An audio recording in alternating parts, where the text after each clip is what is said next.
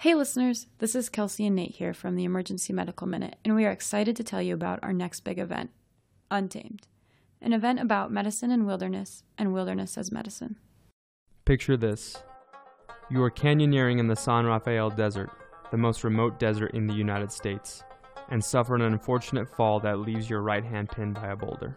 Posed by the threat of death by dehydration, you have to choose between your life or your limb.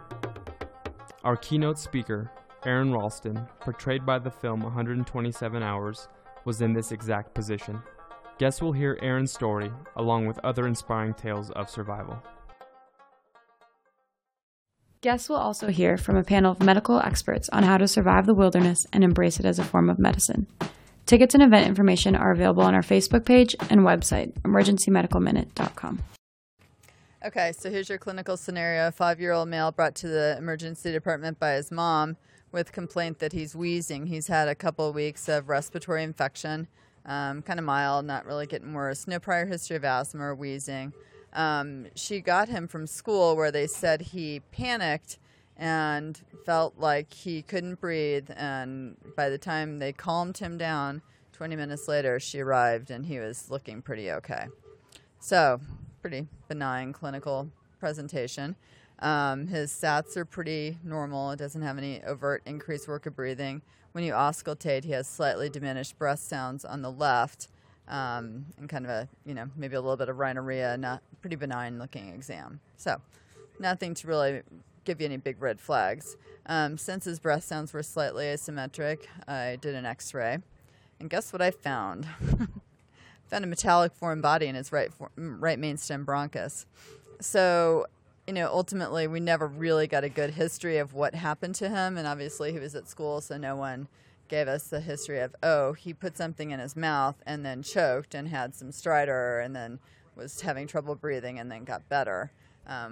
So basically the aspiration of foreign bodies in children can be very vague in its historical features. In fact, there was one study that I was looking at that had 200 cases, of childhood foreign body and aspirated foreign body, and 19% presented greater than 1 month post-event when they figured it out. Right.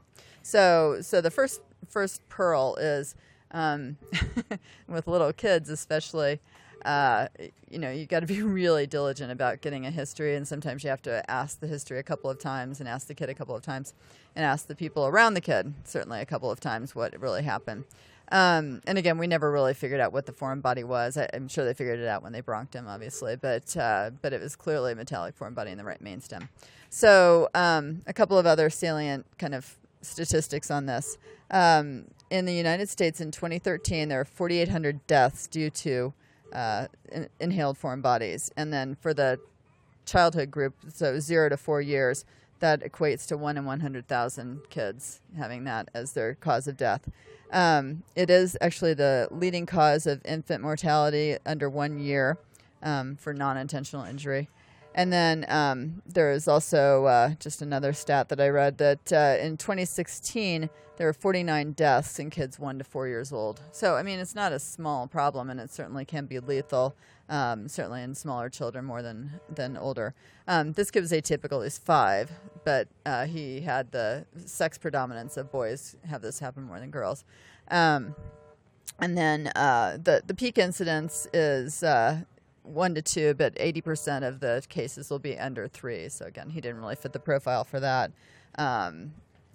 The less verbal or pre-verbal kids are the ones that you really have a hard time getting the history, but hopefully they have a caregiver. The things that help predispose them to having this problem is they can stand and walk and they're orally centric, so they put everything in their mouth, right? They also may have an older sibling who may help put something in their mouth. They may helping. They don't have molars, so they can't really chew very well. The older sibling may not be nefarious. They may be saying, here, have a grape. These grapes are great. And then, the kid chokes and aspirates it into their larynx. The problem objects are the round and smooth things. So hot dogs, peanuts, nuts, popcorn even. And then the foreign bodies lodge most commonly in the right mainstem for the same reasons that we do right mainstem intubations. It's a more direct route, a left mainstem. goes off a little bit more obliquely. Left is 23%, and then 13% lodge in the trachea. As you can imagine, the more emergent airway problems are going to be in the larger airways. But again, this kid had a big old foreign body lodged in his right main stem, and he was essentially asymptomatic playing on his mom's phone. So they can be very asymptomatic in their presentation. And really, again, it was just fortunate that we got the x-ray, because he is definitely a kid that, had he had relatively normal breath sounds, he would have fallen into that 1 month later. He had his post-obstructive pneumonia, and then that's when you diagnose the foreign body. So, clinical findings: asymmetric breath sounds, history of choking with cyanosis at the time of the event, wheezing, stridor. All of those things are things that should make you think about this. And really, again, this is just to highlight that this is a very poorly characterized by initial history and possibly even subsequent history diagnosis. So you just have to have a high index of suspicion for it.